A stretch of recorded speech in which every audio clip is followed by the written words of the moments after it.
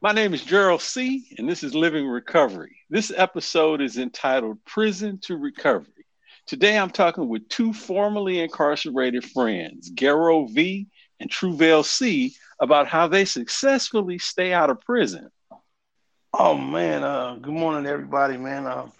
Grateful to be clean, grateful to be free, you know what I mean, for extended period of time.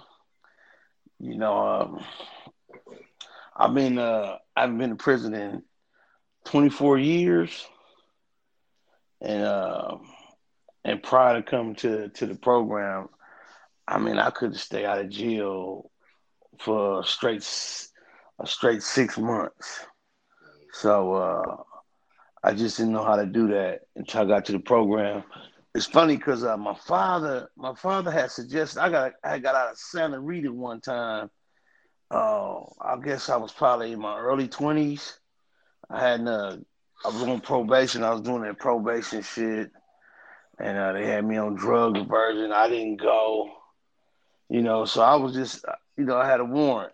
But my father had suggested that if I wanted to stop messing with hard drugs, I had to stop drinking. And I had never had a concept of that. So prior to getting clean, my father suggested that I stop drinking alcohol, and that it led to other things, and it led me to going to jail. So that's what kept me in the loop. Uh, I don't know, man. Shit. I need to say that you can go to jail in recovery. But it's real Yeah. important. I need to say that shit, man.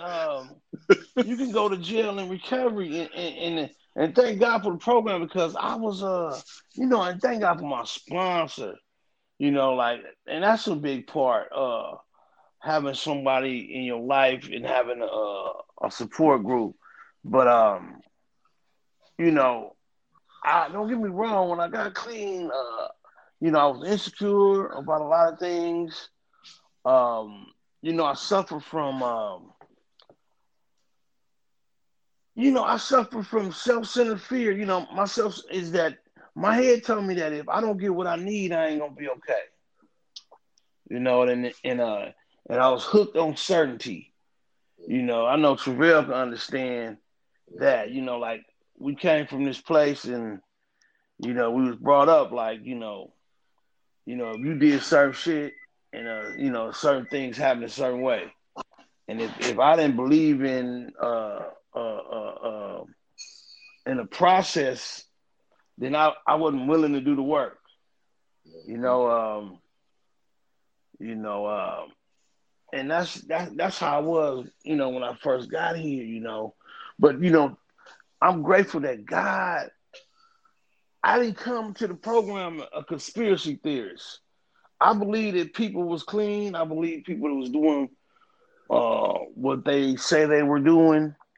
But until I started to believe that it worked for me, then I became willing, and then I was open for suggestions because I was driving to work, and I had realized like one of the biggest gifts I got early is that a friend of mine told me that it was okay and that I didn't have to know everything.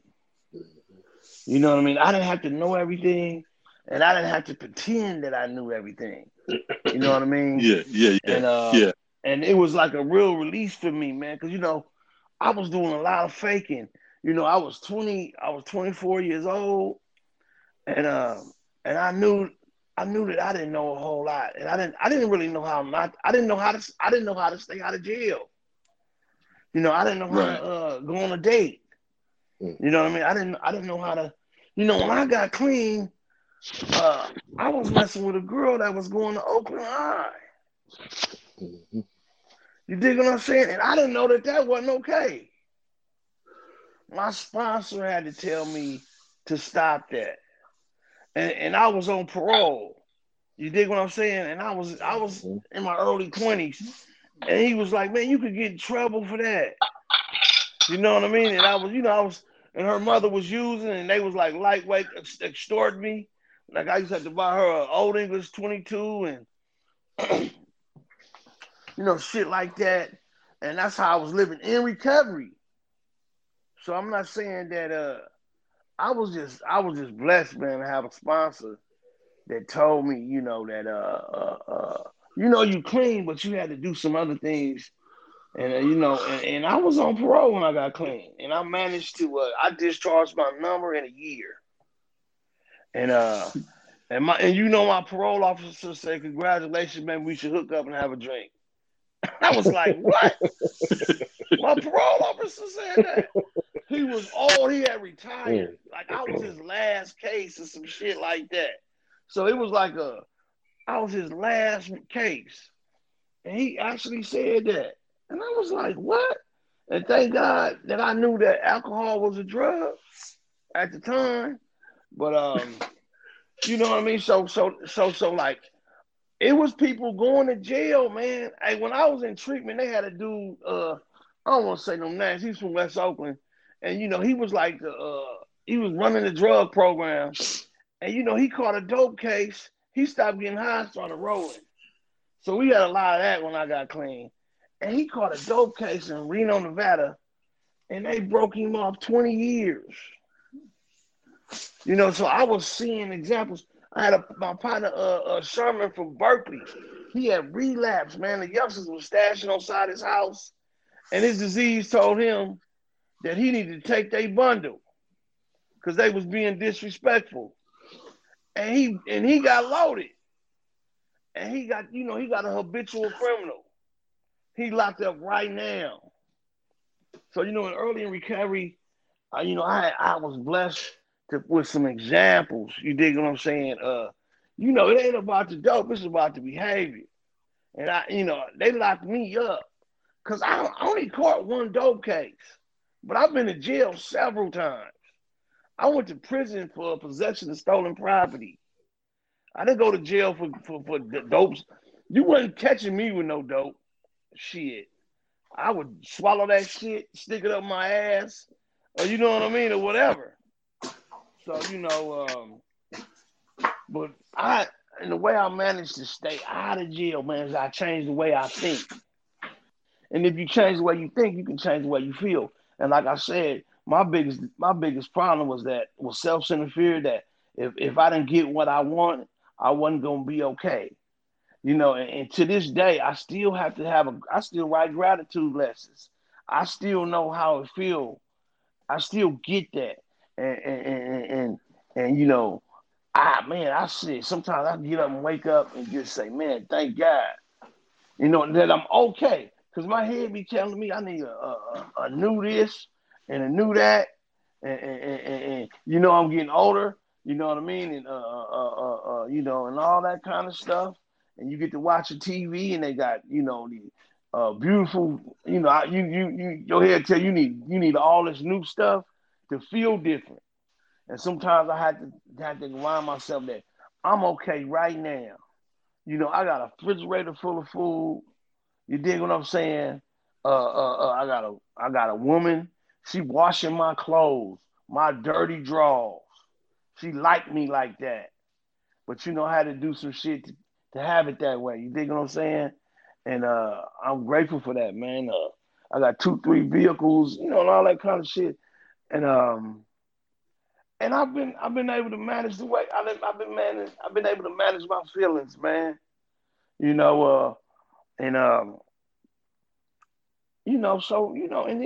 was telling Gerald, man, I had a no bail warrant, man, in Solano County, man. I did 23 hours of Santa Rita, man. You dig what I'm saying? And it took me 23 hours to bail out. And I went straight to Fo Building. Travell, you still go to Fo Building. I don't give a fuck how much clean time you got. You've been in prison. I'm gang affiliated and all that. I went straight to Fo Building with 17 years clean. I think this is about 8 or 9 years, maybe 10 years ago. They took my work the steps 17 years ass to Fo Building, and dude asked me what neighborhood I was from. It was all the same shit. And I was ready to rock and roll, man, to the best of my ability. And was like, God damn, they gotta bail me out of here. I couldn't believe that I did that, man, all them years. And the police, I told them I was from 83rd. They said, oh man, that's the money team case. I was like, what is all that? They was like, man, they got gangs and they whooping OGs, making them get in the shower, and it was crazy. So that was another incentive for me to continue to do the next right thing one day at a time. You know what I mean? What challenge did you face when you got released? I was on the street for like 12 days. And I drunk some alcohol. When I got out of jail, I wanted to rob the movie theater downtown at Jack London. I had a new heist. Yeah, I came up with it. And I had a player partner. He was a player. I had a player partner, and me and him used to we was finessers.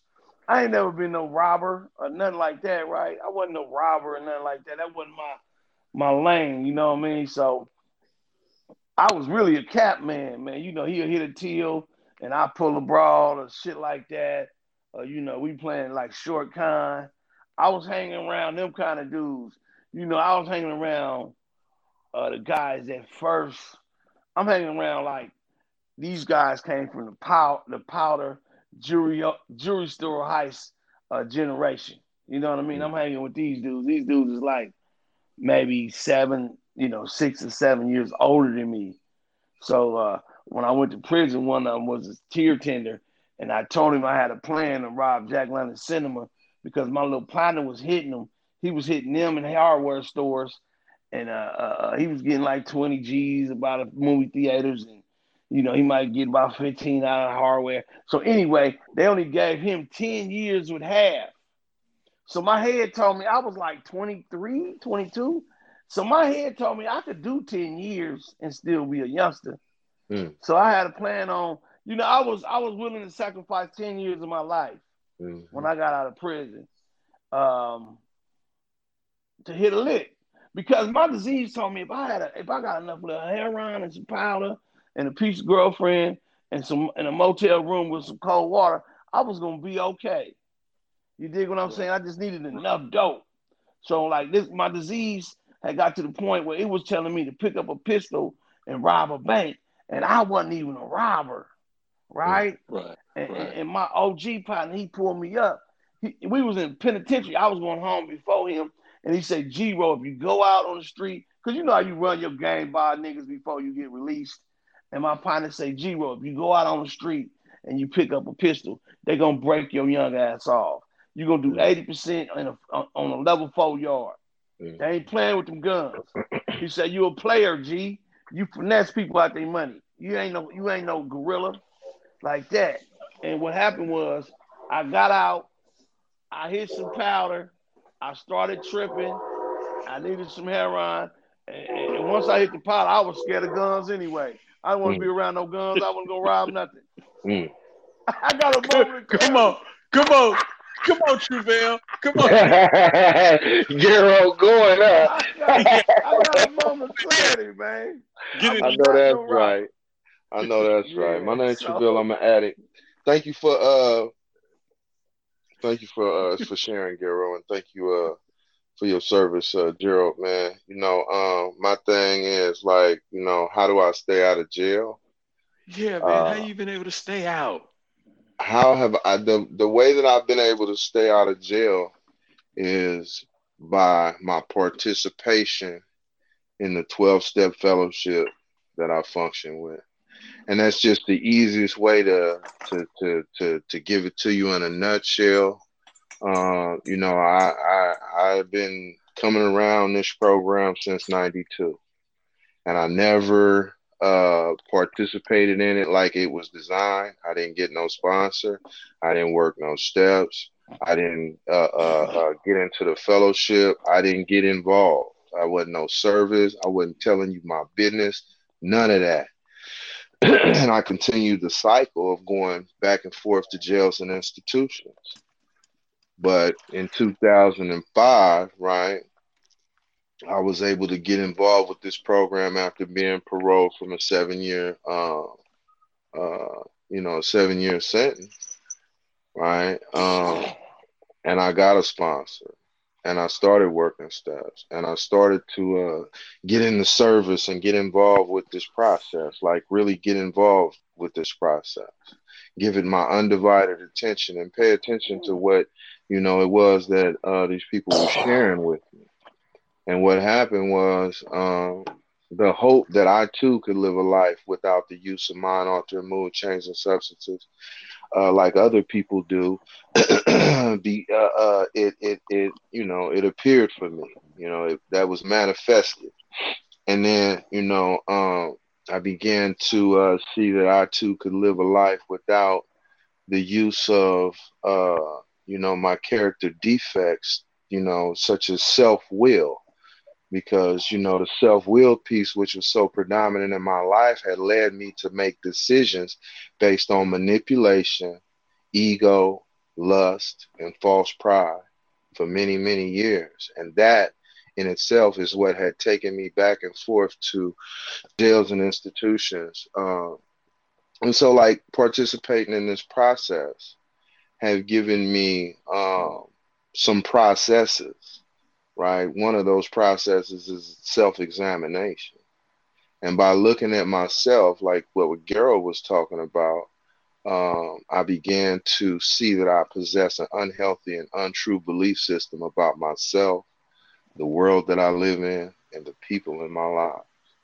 And that, just that one piece, right, have had profound impact on the way I live my life, the quality of my life, and the difference between living life in a 600, 700 square foot apartment or a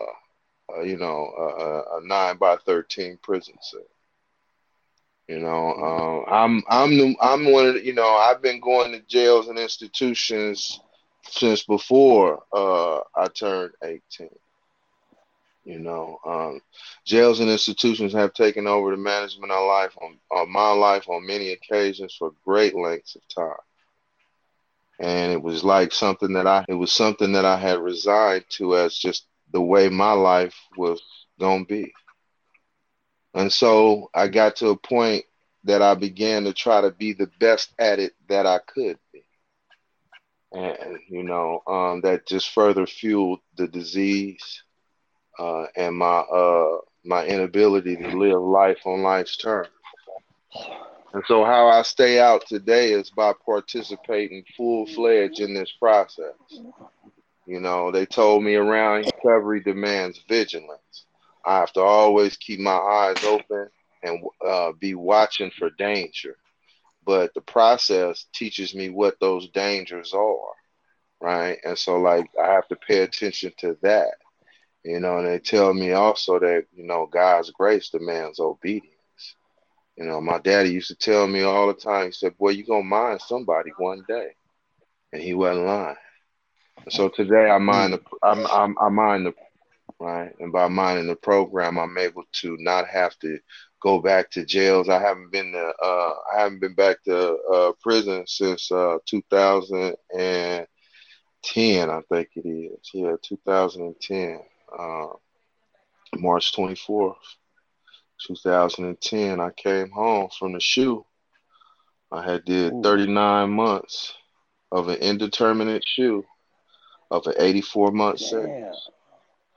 And I was crazy, no motherfucker. I'm still hard to talk to at certain times. That's why this process is so necessary for me to change my ideas and my attitudes. Because left to my own devices, I will put my suicide vest on every occasion I get and hit that button. And what you don't know about the suicide vest, right? And I'll say this and turn it over, right? The suicide vest, right? It's we see a lot of that in news captions and whatnot. All you see is the explosion. But what I don't understand is that there's a very lengthy purification ritual that comes before actually putting on the vest.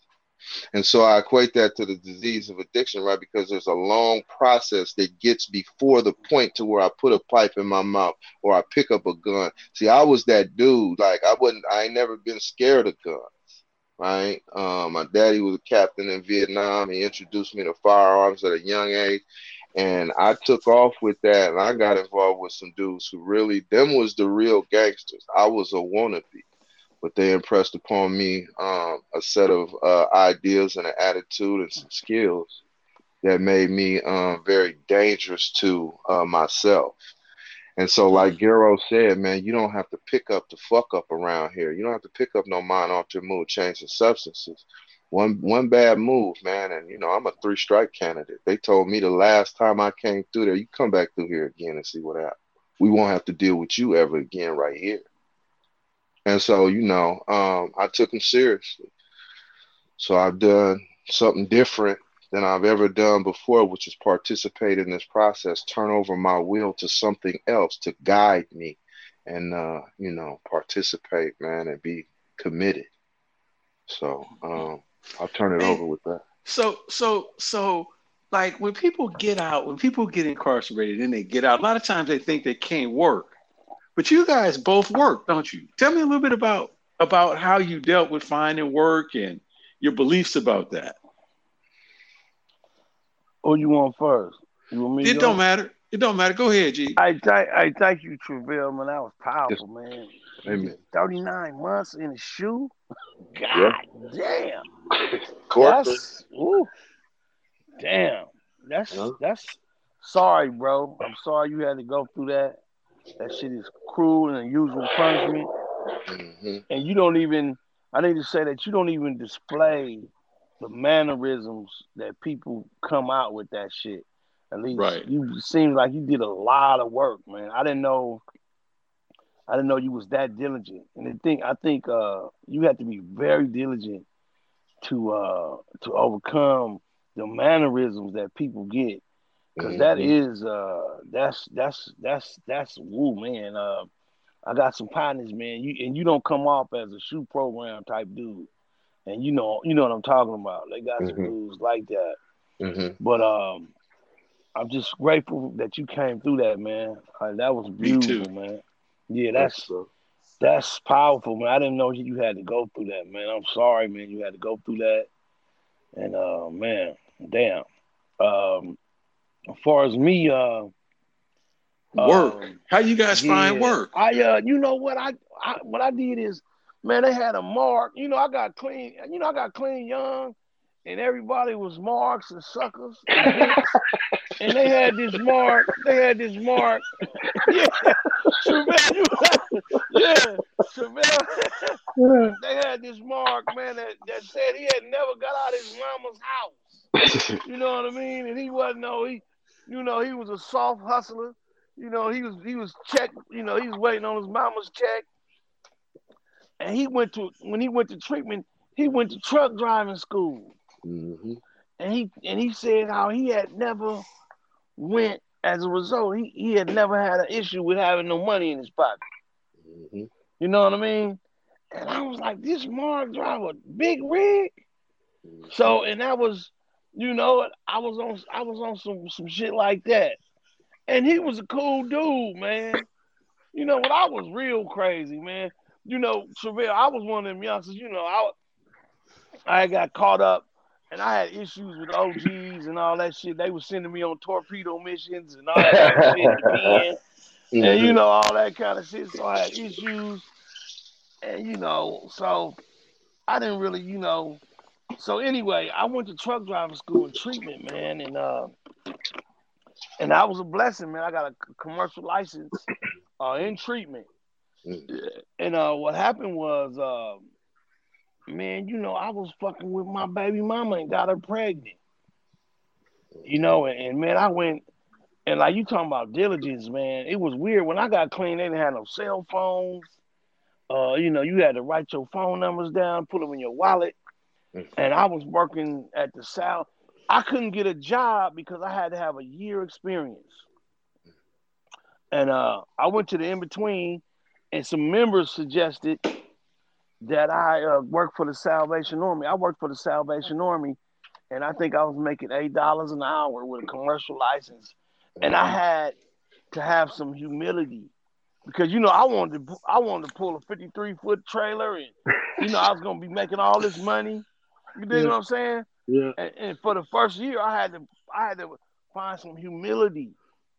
And I was talking. I thought I had arrived. And I was I was a worker's helper. They wouldn't even let me drive the truck.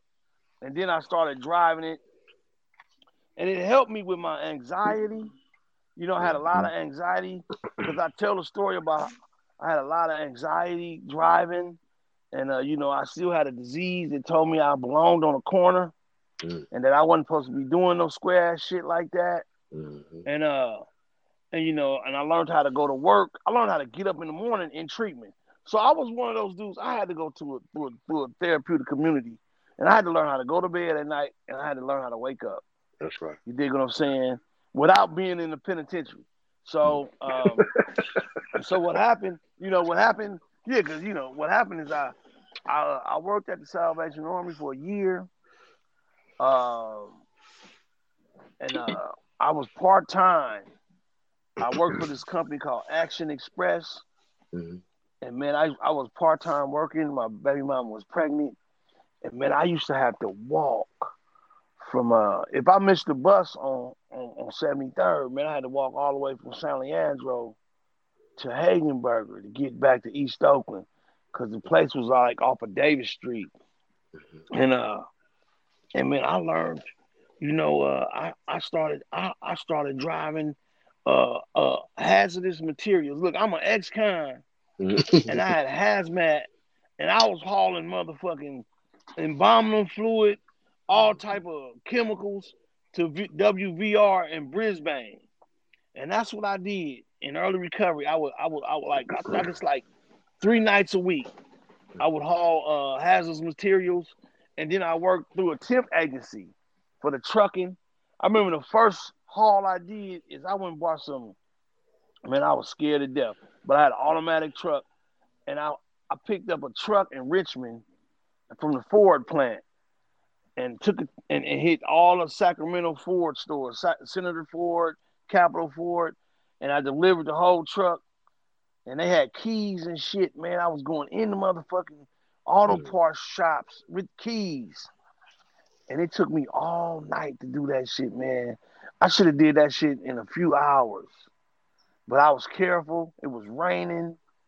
And it was just crazy, man. Now I look back on that stuff. It took a lot of courage, man. You know what I mean? And I thank God for the program, man, because, being grown, man, is some scary shit, man. I don't know how I got the courage, man. Because, I could have said, fuck that shit, Travail, and went back to 83rd. You dig what I'm saying? And I didn't do it, man. And the only time they called me from the temp agency was when it was raining. Didn't nobody want to work. So, I was in the fucking... But I got a lot of experience in the rain. I learned how to do my stopping distance. I learned how to think big when I drive. And I've never had an accident driving a truck on my license. I got 1 million miles. I got 1 million miles. And I've been driving, my license is like 23, 24 years old. I got my license in 98, I think. But anyway, so I was blessed, man. And what happened was I was working for this company hauling hazmat, and it was a guy that the company was leasing a building from another guy that had his own trucking company, and he was a subcontractor for Macy's. And what happened was the company I was working for, Action, they got bought out by Westex, and then they rehired, and everybody had to do a piss test and a background check. They didn't offer me a job because I was a convict, and that shit came back, Travail. You ain't worth it. I got it. this hole kind of opened up in me. In my head told me I need to put an old English on it. You know what I mean? That feeling. You know what I mean? Yeah, You know, it's a yeah, hole that it's something to open up and say, man, you need to put something on this. Maybe you need to go fuck on something. You yeah, dig what I'm saying? yeah. That's you still getting. Yeah, I need to go fuck on. Man, I was telling my partner it's football season, and it was when the Raiders lost. Man, I used to want to have to bend my woman over, man, and get off. She got the fact. Oh, when they lost, oh man. That was some sick. I had issues like that. Man, I used to have to get off, man, on some freak shit because the Raiders lost, man.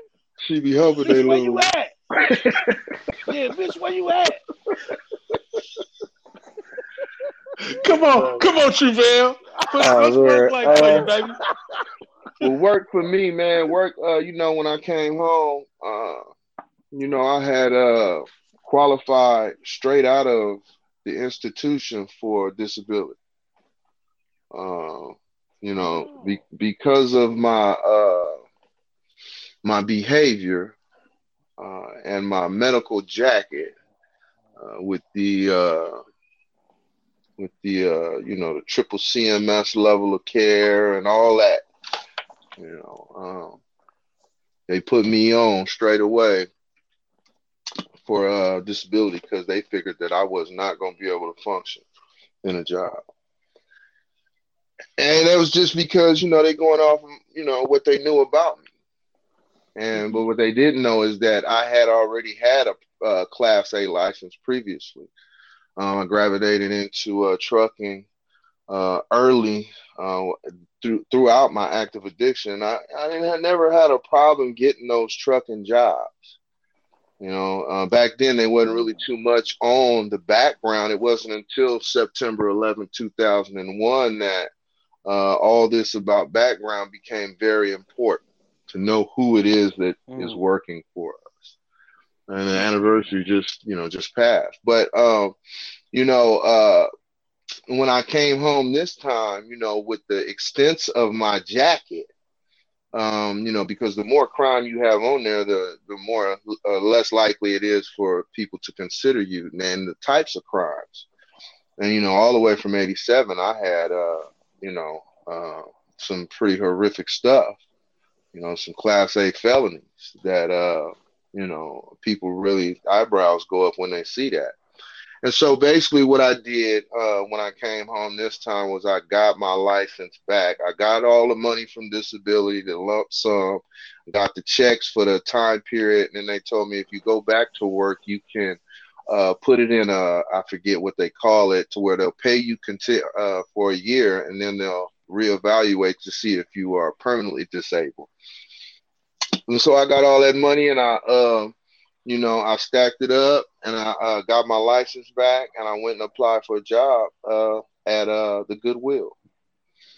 And, I had to accept the fact that I wasn't going to be making the type of money that I was making originally or any of the other jobs that I've had. And I had to be ready to take that because I was committed to doing something different. Man, you come off that shoot, man, and you be like, something, I gotta change. I do not want my life to be like that.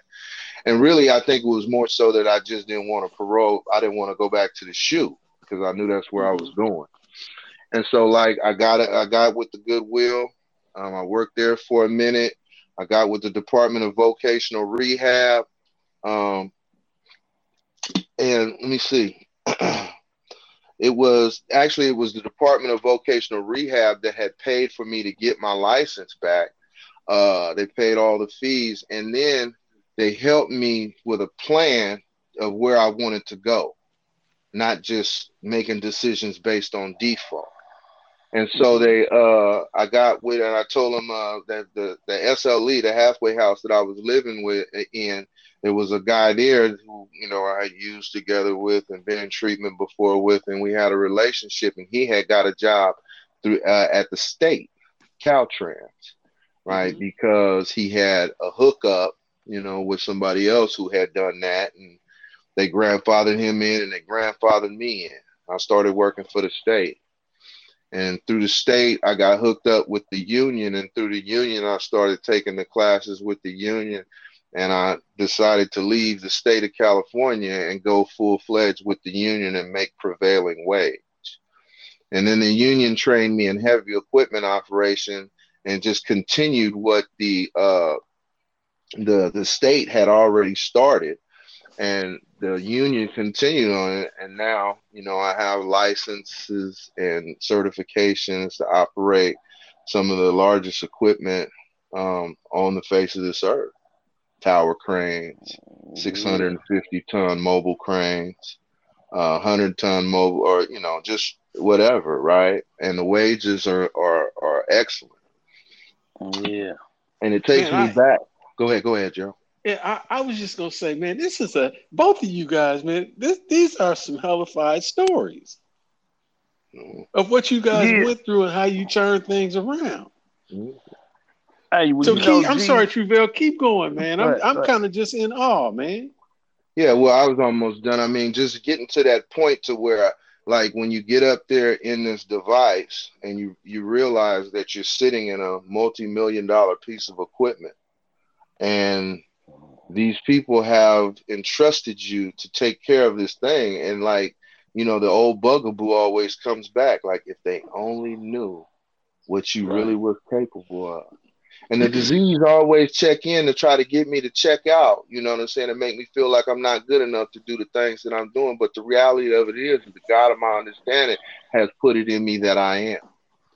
And that's where this process comes in to help me to be all I can be on this shit, man. Because, when I was working at the state, I sat across the table from some individuals. I mean, I went from the highest level of state custody to having keys to state facilities and opening them up for directors and shit like that, man. People who don't even know what the back of a police car looks like or what them handcuffs feel like, man. I'm sitting across the room and they actually interested in my opinion, perspective, or point of view when it came to highway maintenance or bridge maintenance.